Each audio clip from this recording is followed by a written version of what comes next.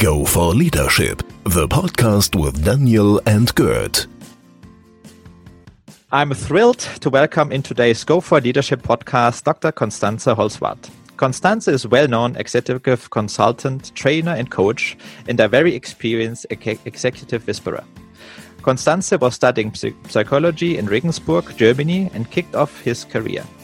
She worked more than 6 years as psychotherapist before she became consultant, trainer and coach for all the senior executives of Siemens. After 10 years of gaining deep experiences of leaders, she started her independency, and now she deals with topics around leadership consulting, coaching, online coaching, workshop moderation, as well as keynote speaking. And I feel very honored and privileged to have her today in the show, to ask her about her insights of the last 10 years as independent counselor and highly successful executives. Go for Leadership interviews. Constanze, welcome to the show. Thank you very much, Daniel. I'm really happy being invited. Perfect. Thank you. So, Constanze, as always, we ask the first question, what does leadership mean to you? How would you define it from your experience? Well, first of all, I consider leadership not as a privilege. For me, leadership is a service for the employees. And the service consists of supporting the employees in developing himself or herself.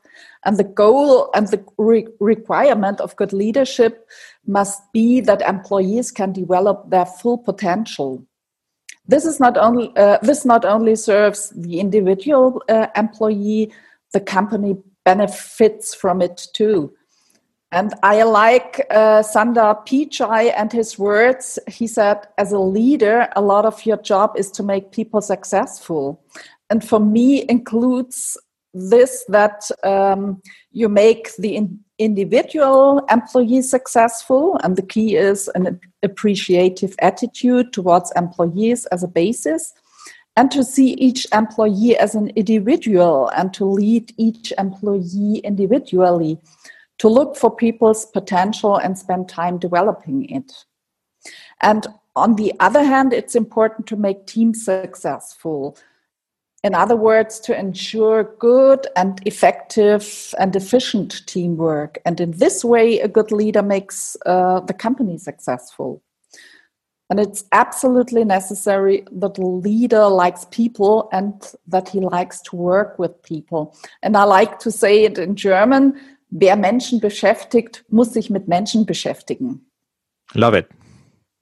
No, I can actually pretty much buy into what you have said, and it's so great to have the same passion for people, actually, to understand or to get to know the people that you are working with. Now, most likely, we all also gain a certain style throughout our career. So maybe give me some insights about how would you describe your own leadership style? Well, my everyday leadership work consists of leading individual senior executives and also teams and organizations or organizational units through transformations and innovation processes. And here I like Sundar Pichai's definition. For me, leadership means making others successful. And so I focus especially on the strengths and potentials of the people I work with, as well as on the strengths and potentials of the teams and organizations I work with. On these potentials, excellent solutions can be built on and developed. It's an excellent basis for developments and changes. And yes? No, go ahead. And I listen carefully, it is important for me to listen carefully and to be in a permanent dialogue. And that's and it's extremely important for me to understand my customers and what they see, what they want to say, what they mean. And I try to understand what drives and motivates them, and so to find out their strengths. And it's always important to me to show appreciation for people and organizations and to recognize their previous achievements. And I think that's an important basis for the acceptance of change processes. And I think change is a great hint, actually. So with I think more than 2 decades of experiences of deep knowledge working with so many different executives, how has leadership changed actually in the last years? Mm-hmm. Can you give me some insights? Yes, and I prefer to answer the question how leadership should have changed in the last years, because I see great differences in what has changed in the last years, both among individual executives and in different companies. Some companies and some leaders have changed significantly. Others lack awareness of the need to change leadership or leadership culture, or they do not change anything, even if they have recognized the need of change. And we are in times of enormous change, and that means enormous challenges for companies and their leaders, and of course for their employees. And in these times of change, leaders are faced with the challenge to innovate and even disrupt themselves and to question their own leadership behavior. They have to realize that a new kind of leadership is necessary. The principle of command and control no longer works in times, for example, in times of digitalization and in our changed working world. Instead, it is becoming increasingly important to lead with confidence and delegate responsibility, to lead with purpose, to cooperate and communicate with the employees at eye level, to involve the employees and to inspire them, to enable them to make independent decisions, to encourage participation, self-control, and networking. And it is really central that managers set an example for their employees, because change begins at the very top of a company or organization, at the very top of the leadership team. And the top management has an immensely strong role model character. Transformation has to be started by top executive leaders in a clearly visible way. The top management has to set an example. This is the only way to create credibility and to create movement in the company and to make changes happen. It's important to say that the situation is different in every company and for every leader. And so it is important to develop an own leadership style for every leader in every company. Mm-hmm. I think it's very interesting what you just said, and most likely many leaders can scope to it. So I think there's also a famous saying, right? The fish stinks from the top. Mm-hmm. So how does a whole organization actually wants to adapt if the senior leadership team is behaving, let's say, not on the right way? Mm-hmm. Let me switch gears a little bit and also touch base with the current situation within Corona. So we quickly talked about this in our introduction. How did Corona impacted actually us as leaders, or how did it impacted leadership overall? I saw and I see a lot of insecurity among many leaders during Corona times. Leaders were and are enormously challenged at the moment. On the one hand, they have to act as a crisis manager in the company, and that's a great challenge. And on the other hand, they face new and often unknown leadership challenges, as remote leadership, for example, home office, being present for employees, being more present, and dealing with emotions of the employees, such as insecurity or fears. And so it is a great balancing act between rational management and at the same time dealing intensively with people and dealing with their emotions and with one's own emotions. And if leaders are able to reflect on themselves and recognize that changes are necessary in their mindset and leadership behavior, this can mean an enormous development of their leadership skills. So that they can master the challenges for the future, for successfully lead a company and its employees in VUCA times, for example. And thus, the Corona crisis can be an opportunity for leaders to develop and try out new things, and also to further develop the leadership culture within the company. I think as leaders, and this is an important fact that you just mentioned, we are not machines. We are also human beings, and of course, with own problems, with own fears. So, as you have been touch basing with so many senior leaders, what are their personal headaches? What are their biggest, let's say, challenges that they have on their plate at the time being? I work with executives during change and innovation processes. For example, when executives are getting into a new executive leadership position or are dealing with critical leadership situations. And I work with executive teams on changes in the company, reorganizations, transformations, culture change. And the biggest headache for leaders is always the aspect of how to convince others of change and innovations, how to implement changes and innovations, how they can get their employees, their leaders, all of their stakeholders behind them, and how they can involve them in change processes. This is where the biggest headaches are, and this is always the biggest challenge for leaders, is in my experience. Yeah, I mean, human, of course, or human beings, I would say, or an organization is always like a ship, right? So it needs many impulses, many forces to move it into, let's say, another direction.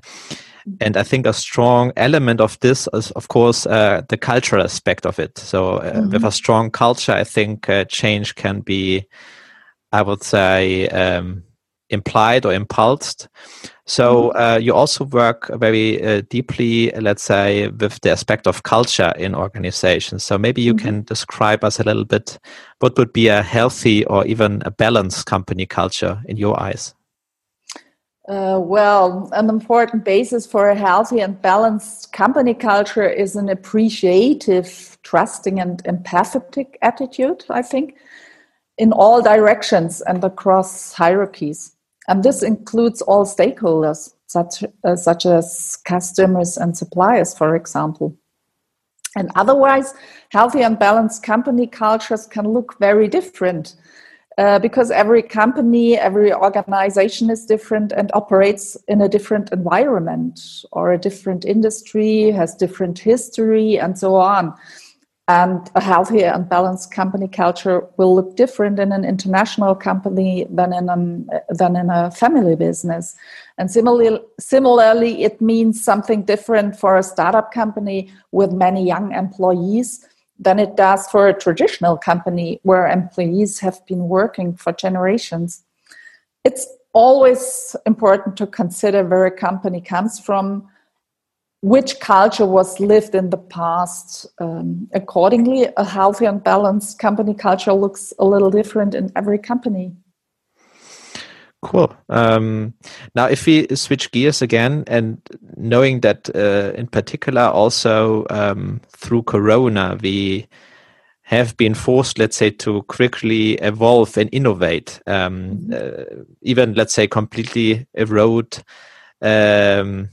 business models and come up with complete new ideas how to actually making business. So how in your view leaders can stimulate or even foster this strong innovative company culture, let's say all external forces aside, so how you can also on a, let's say, normal balanced economic situation can foster a very innovative company culture? First of all, it's important to create framework conditions that make innovations possible.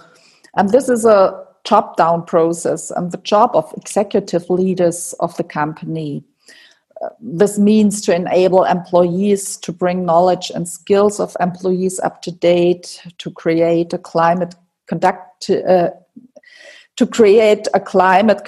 to innovation and motivative structures, and to create an appropriate freedom of thought, decision, and action for the path from the idea to innovation.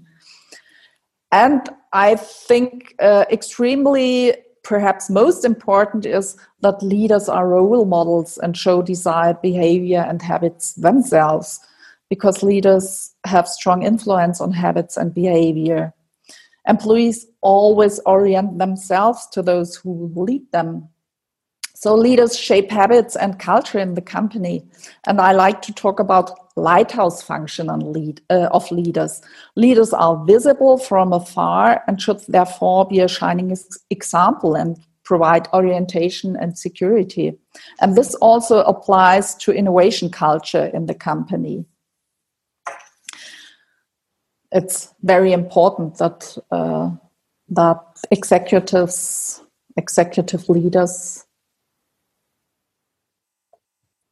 live what they want to have in their companies. So, with that having said, you also mentioned that it's one of our day-to-day business as well as supporting, let's say, teams in order to make change or foster change.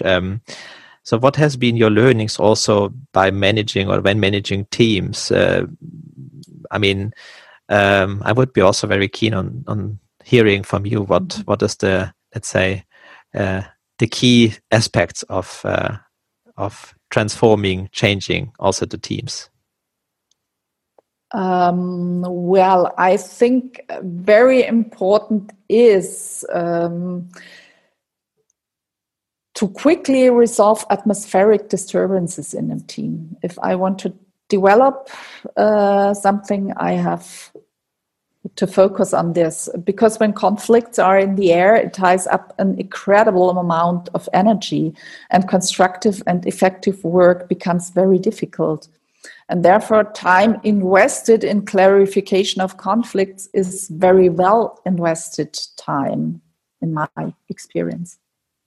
I love it. I think it's you sometimes see it and feel it, these tensions between human beings. You can always compare it, of course, in the private life as well. If friends have something that they cannot really openly talk, and sometimes discussions are, let's say, or many times are fruitful. And at the end, I think it's like you said, it's not. It hinders us actually to continue. Yes. So I'm very thrilled actually, but with all the knowledge that you are sharing here. So thank you so much. And what I would be also very interested is to hear from you. What would you have said to your own self before you actually started your professional career as a consultant and leadership whistler? So maybe you can give us also some insights. Well, that's a pretty good question, and a pretty good question. I would say trust in yourself and trust your gut feelings as a last instance for your decisions. And very important is to see when one door closes, another one opens. I think that's very helpful to see. Wow.